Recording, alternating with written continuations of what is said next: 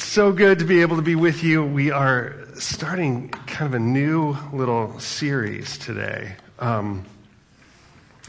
Thinking through, kind of where we're going as a church and what would God have for us. And, talking to Jay this morning, our wonderful bass player, he's mentioned that the series we're going to be going into, I'm really just feeling called to talk about wisdom. And Jay was mentioning that story of Solomon, where as he was inheriting this crown, inheriting this kingdom, and stepping into a role that he knew was too big, God said, whatever you ask, I'll give you. And Solomon very wisely said, wisdom. And God's response was then to bless him with everything else as well. And I think that some of that shows God's delight in that desire for wisdom. Some of it shows that with wisdom, God really can trust us with more than wisdom. But when we're missing that, something tends to go very wrong. And we live in this world that is obsessed with knowledge. And the truth is, you can have knowledge and not wisdom, right? You can't have wisdom and not knowledge. That knowledge is important because wisdom really, when it comes down to it, is this ability to handle knowledge well. And I've been thinking about how we live in this day and age. It's, to me, one of the most clear pictures of the fact that we live in the last days or, later days is that Daniel said, when those days come, there will be an explosion of knowledge. And I was thinking, as I went out to the post or my mailbox today, I was like, there's just so much to throw away these days. Don't get burned. Extreme, harmful, unnecessary, bad for Laguna. Like you you deserve higher gas prices if you don't vote. All this information coming at you, right? And you're going, what do you believe? And you go on the internet and basically you get this barrage of voices coming at you with all the right answers, right? How do you discern what to believe and what not to believe? What to trust and what not to trust? And the truth is, it's discernment. And discernment is something that we can grow in. Discernment is something that we learn, but it's a posture. And so often in this world, I think as I look around, I see such a lack of wisdom. There was a quote that I read that has just continued to be significant to me, and it's one that you've, I'm sure, heard of before. But this is from the poet Rilke, who says, "Be patient toward all that is unsolved in your heart, and try to love the questions themselves, like locked rooms and like books that are now written in a very foreign tongue." He says, "Do not seek the answers which cannot be given you, because you would not be able to live them. And the point is to live everything. Live the questions now. Perhaps you will then gradually, without noticing it, live along some distant day into the answer." And I think about it now, it's very poetic, isn't it? And a little abstract, but living into these questions, right? I think he's talking about longings in our hearts. He's talking about the complexity that we find ourselves in. We live in this world filled with such beauty and also some real ugliness. We live in this world with profound joy and also very real suffering. And as we go through it all, wisdom is this sort of way of being present in the world. There's a gracefulness to wisdom, which is probably why Solomon refers to wisdom as she. And wisdom, I think, lives in the midst of the tensions of life, which is part of what's hard about it. It sits with the questions. It doesn't rush to the quick answer, but it walks through the complexity to the simplicity on the other side. One of my favorite people, Krista Tippett, I love her podcast, but she will say that if you want beautiful answers, you have to ask beautiful questions. And in thinking about that, I think as we talk about wisdom, how important it is that we're talking about the beautiful questions, the deep longings, the things that really speak to our deep humanity and best self. Because when Jesus says he desires that we would have life and have it abundant, I think that's what he's getting at. Not this sort of just life on the surface, right? But getting into the depths of what that means to truly live, to live lives that are deep and meaningful and good. They give hope to our world in the midst of all the clamor and chaos. And that's what I think of for our church as I think about the presence that we want to be. That we would be a graceful presence of truth in this town. That we be this place of wisdom.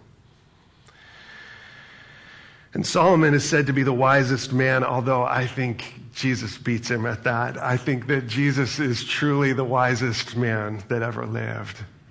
And to study his life, to understand the posture that he brings. I love this about Jesus. It's relaxed and yet pointed when it needs to be.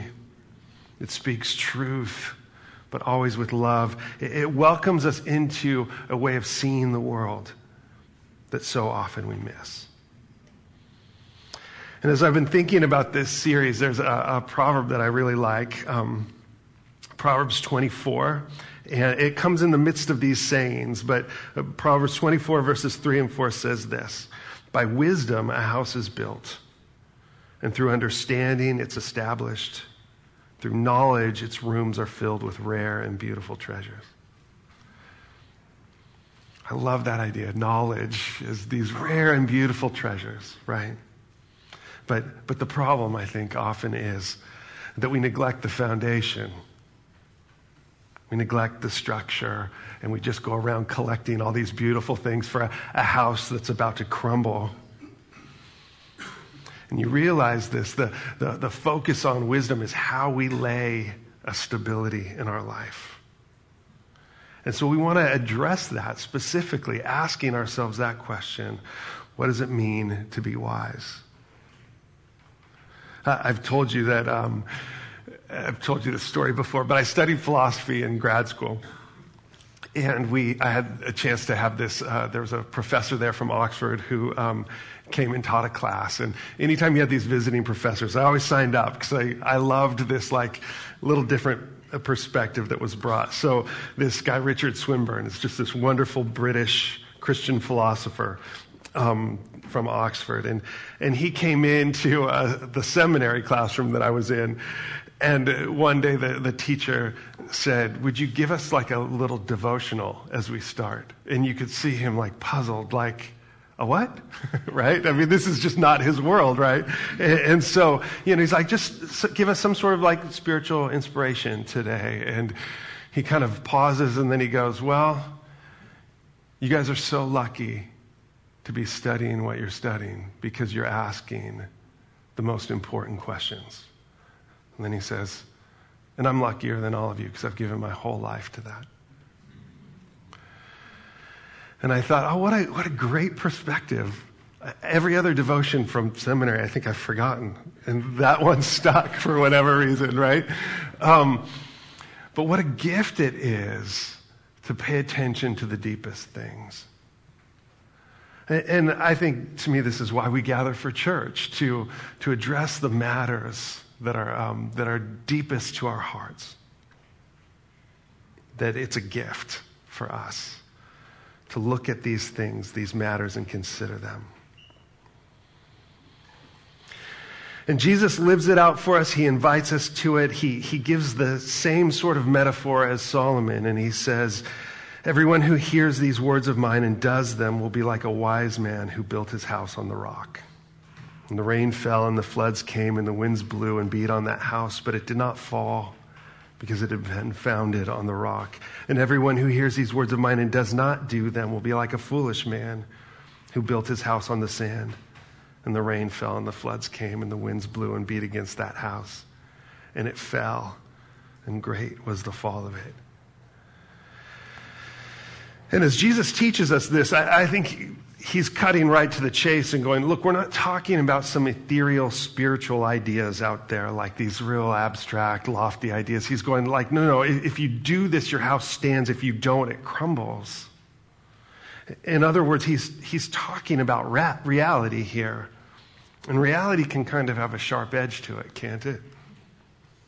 Reality, I like how Dallas Willard says, is what we bump into when we're wrong. And this idea that wisdom isn't just a way of adding to your life. It's not the beautiful knowledge that you hang on the wall. It's this thing that determines whether or not your life is going to stand or fall. So it's vital. This isn't extracurricular. This is fundamental. How do we deal with these questions? And how we answer these questions are going to affect the way that our life looks, the way that we function, ultimately in the end, who we become. And when we hold knowledge in the wrong way, it leads to the wrong sort of fruit. We've been talking about that going through John 15, talking about that passage in Galatians as well. What does the fruit of the Spirit taste like? And this posture of wisdom, when it's done right, I think it sort of protects the fruit. It keeps it from going bad. And when we've done this wrong, it turns it sour. In 1 Corinthians 8, Paul says, we know that all of us possess knowledge, but often this knowledge puffs up, but love builds up. If anyone imagines that he knows something, he does not yet know as he ought to know. But if anyone loves God, he is known by God. What's Paul getting at there? If anyone imagines that he knows something, it's such a great way of talking about the sort of pride and arrogance that we so often see in our world, and this being kind of the antithesis of wisdom. It's foolishness, right? That's what Solomon's going to use as kind of the counterbalance to it. Jesus uses that as well. But what leads to that foolishness we see is so often a sense of pride. And maybe a better word for it is hubris. It's an inflated sense of one's own innate abilities that is tied more to the need for dominance than to actual accomplishments. That's how Brené Brown puts it.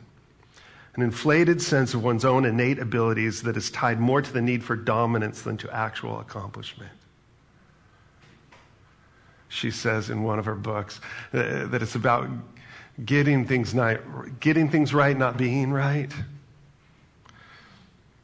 There's a texture to this hubris that sees it through its own certainty. And I use that in a specific way. Because to be certain sounds like being confident, right? But philosophers will say, no, certainty is a clutched fist. It's got it all figured out, right? That in the philosophical sense, certainty means the answer is solved and proved. And so often I think we see this world that not only is it filled with tons of opinions, but it's filled with this kind of dogmatic certainty that is closed. It wields its knowledge like a hammer, right? And it just breaks everything it hits. In the last couple of years, man, our world has just been this slew of these dogmatic opinions coming at you and doing such damage so often to our own hearts, to our relationships. It's created this sort of deep unrest in our culture. We're anxious, we're factioned, our foundation is kind of crumbling. But this invitation to wisdom is always there. It's always present. But it requires this open-handedness. Proverbs would say it requires humility. And as we begin talking about wisdom, I don't think you can talk about it without talking about humility. That the way that this graciousness is shown, the way that the fruit comes forward and tastes right, is it's held with a humble heart. And to grow in wisdom is to grow in humility. That doesn't mean we don't have confidence in our beliefs. Hear what I'm saying here. It doesn't mean that we don't know things and know them deeply. But this humility is this openness, this curiosity, this willingness to learn and grow. It's listening, right, and considering. It's able to weigh matters. And this is the thing. Without humility, we lose our ability to discern. This humility keeps us soft. It keeps us open. It keeps us growing. It has this sort of childlikeness to it. And yet at the same time, that doesn't mean that it's not utilizing every bit of our intelligence. In fact, that's how that muscle grows as well. Here's a little C.S. Lewis for you. He says, Christ never meant that we were to remain children in intelligence. On the contrary, he told us to be not only harmless as doves, but also wise as serpents. He wants a child's heart, but a grown-up's head. He wants us to be simple, single-minded, affectionate, and teachable as good children are. But he also wants every bit of intelligence we have to be alert at its job and in first-class fighting trim. I like how a little bit later he says, look, you don't have to be smart to be a Christian, but it's going to take your whole mind, right? That what you have there, it's going to ask more of you. It's going to ask that you would grow. He says being a Christian is an education in itself. And I think he's right. I was going to ask you, if God offered you a course on wisdom, how many of you would want to sign up for it? And I'll follow that up by saying, you're already enrolled. that we live in this school of wisdom. And God is teaching us how to become wise. But while all of us will grow old, not all of us will become wise. That it takes a sort of openness, it takes a leaning in, it takes an exercising of the muscles. And I say that it begins with wisdom, but it probably begins with something even deeper than that. Solomon puts it this way: the fear of the Lord is the beginning of wisdom, and the knowledge of the Holy One is insight. And I think that statement is a humble statement. It's an acknowledgement of something that puts us in our proper place. That as we begin this study to really understand wisdom, we understand that in the end, that my views, my way of seeing things, comes second to what God thinks. That there is a perspective out there greater than my own. It allows me to pray that prayer, not my will, but your will be done, right? Because as I come to God, I'm going to ask for what I consider to be the greatest good. God, this makes the most sense, right? Check for $1 million would be really nice right now. And so can I please have that? That seems like the greatest good. And then God says, no, that's not the greatest good. That sounds maybe the easiest or most comfortable answer, Jeff. That often the greatest good is a harder road that asks more of me than I would ask for myself. And see, this is where I think this is really important, right? Because if we don't have fear of the Lord, then we tend to probably think better of ourselves than we should. But we also have less vision of who we are to be and become. And this fear of the Lord is really like stretching the boundaries of these questions, making us ask the even bigger questions. Because if life is just about this little life here and now, and we live for however many years, 80 plus, maybe 90 plus years, a good long life, but that's it, then wisdom and value and what a good life looks like will fit within that structure and that context. But if life is actually much bigger than that and extends much longer than that, that's going to change how we act and behave.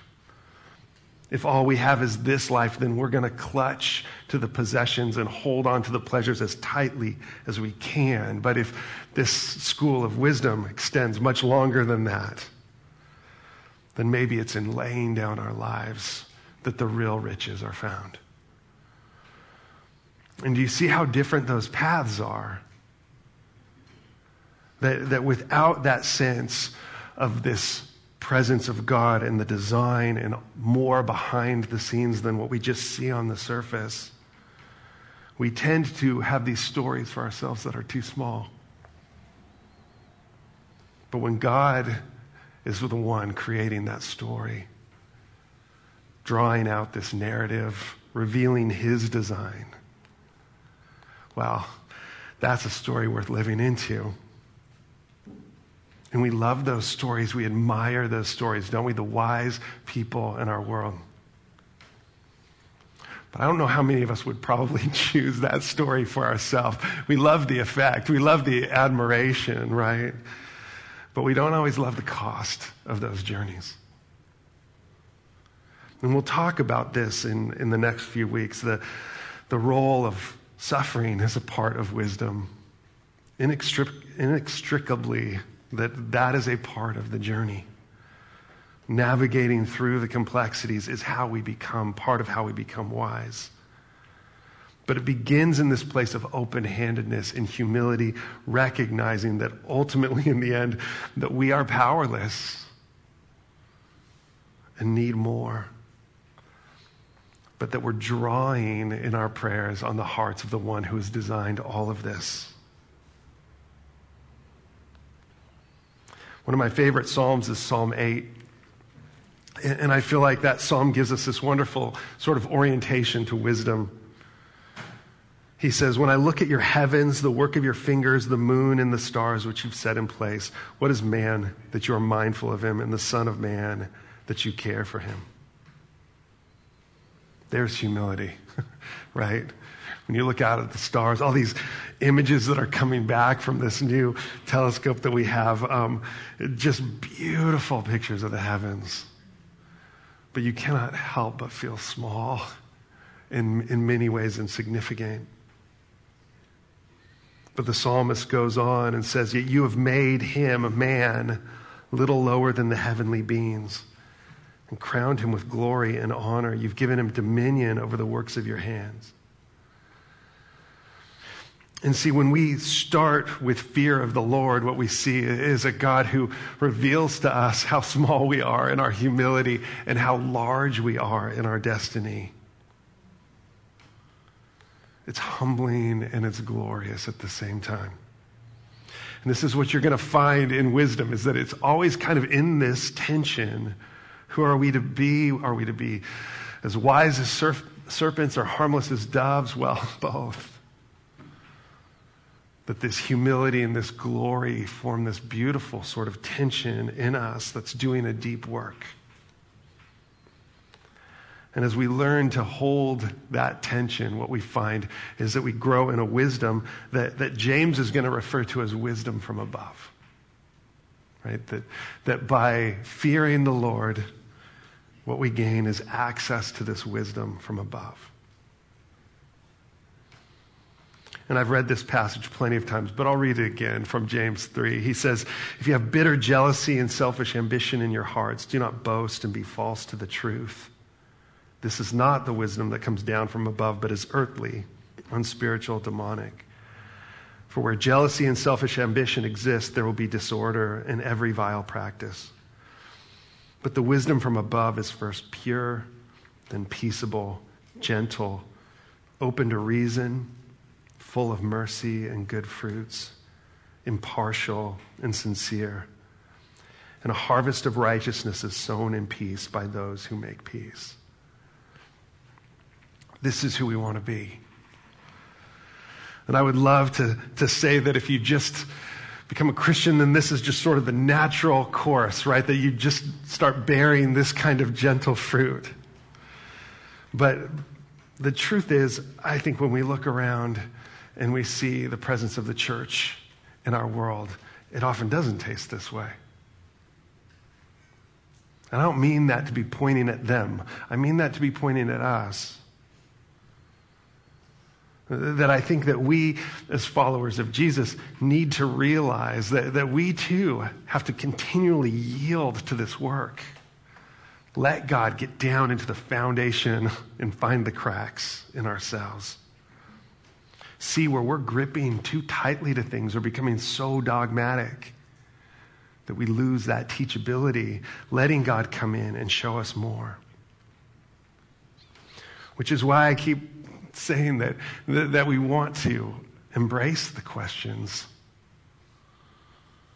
And I think too often we see questions as maybe a lack of faith or a sense of inappropriate doubt, when in fact, that's in the classroom how we learn. That when we talk about this being a brave space to grow, it's being willing to ask those questions of ourselves. As David would pray, see if there be any hurtful way in me. That's part of humility as well. That's part of becoming wise, is letting God come in and heal those parts of our hearts that have grown hard. And having the courage to be in there and let God show us that. And so this way of wisdom is difficult for that reason. I think Jesus refers to this path of wisdom as the narrow way. I think that's what he's getting at there. And he's saying it's kind of an untraveled path for most because it's hard. And as we step into this journey, part of it is having the humility to open ourselves up. Part of it's having the courage to walk in that space, to see the things in us that need to soften. But the truth is, as we do, life gets richer. And there's such a beautiful invitation to walk in this path. And I've said this before, but the truth is, without this sort of humility and openness, we lose the awe and wonder. That those things harden as well. As we refuse to walk the harder paths, we lose hope. Do you know that? That's even statistically true. When we live this life of avoidance of hardship, what tends to diminish in us is hope. But when we walk those paths and we see God's faithfulness on that journey, it spurs us on. We keep realizing there's more and more and more, and then that's a good thing. And for us to do this together, I think it becomes one of the greatest sources of joy. That we encourage each other on that path. When we stumble, we lift each other up. And so when we live in this world where churches are splitting and factioning, and we practice living in a place of harmony together, even in a place of disagreements, even when our votes go different ways, even when we see things, and sometimes in cases oppositely, we learn to listen to each other and practice here. I've told you this. I love this perspective. This guy that I was reading says, realize everybody is at least 10% right. And I thought, what a great point, right? Like going, oh, I totally disagree. And you're like, well, there's probably 10% of that I could hear, right?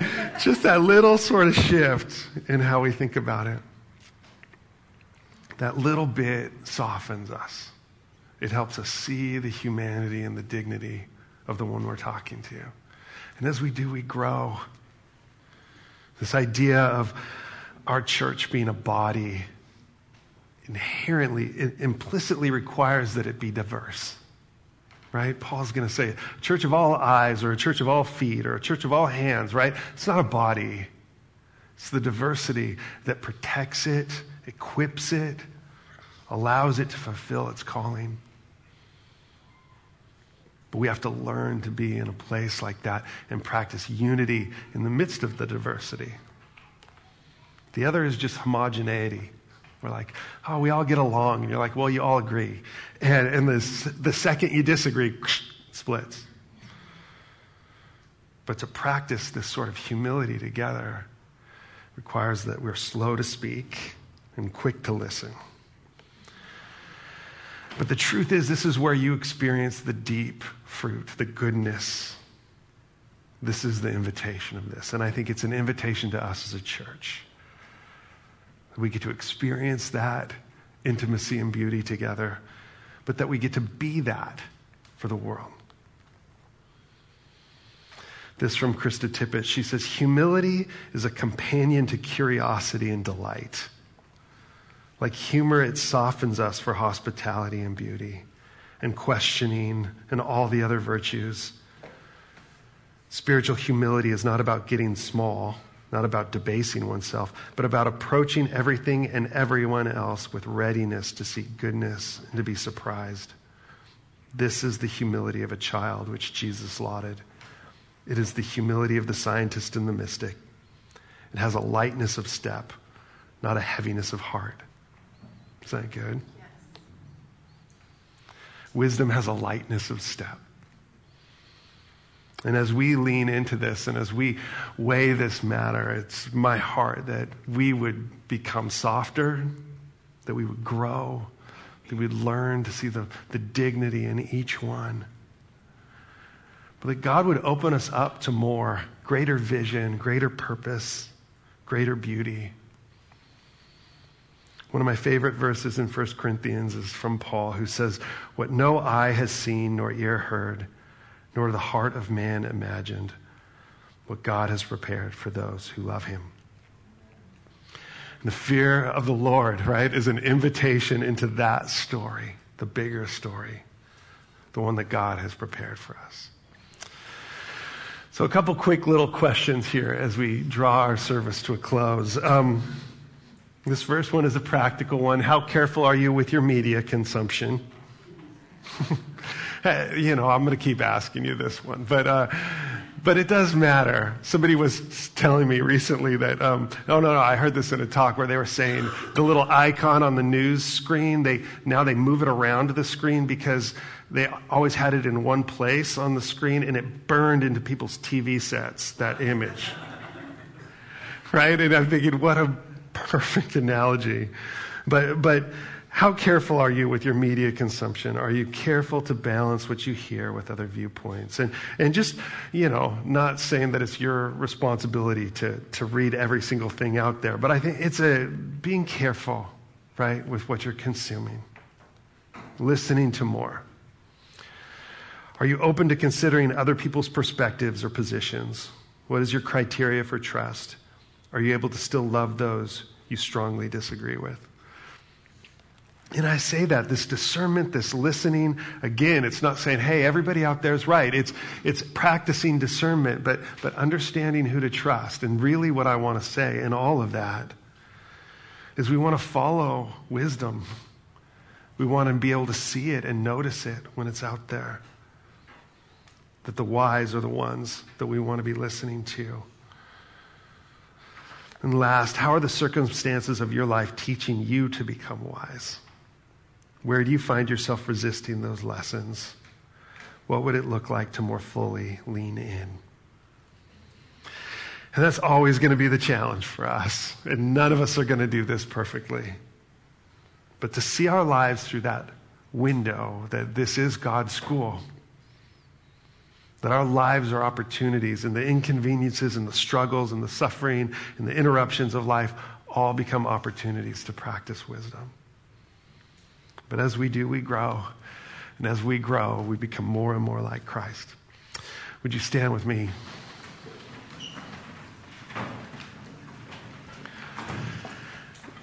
And if you'd like prayer this morning, we will have people down front to pray wherever you find yourself in all this. If, like Paul was saying before, if you come in and you're just in a place of joy, wonderful. If you're heavy-hearted, we would love to pray and hold those burdens with you. Thank you for being here. We'll have food out. Stick around for fellowship and enjoy, get to know somebody new. But as you go, let me just pray that God would bless you and keep you. That he would make his face to shine on you and be gracious to you. That he would lift up his countenance on you and give you peace. God bless you guys. Thanks for being here.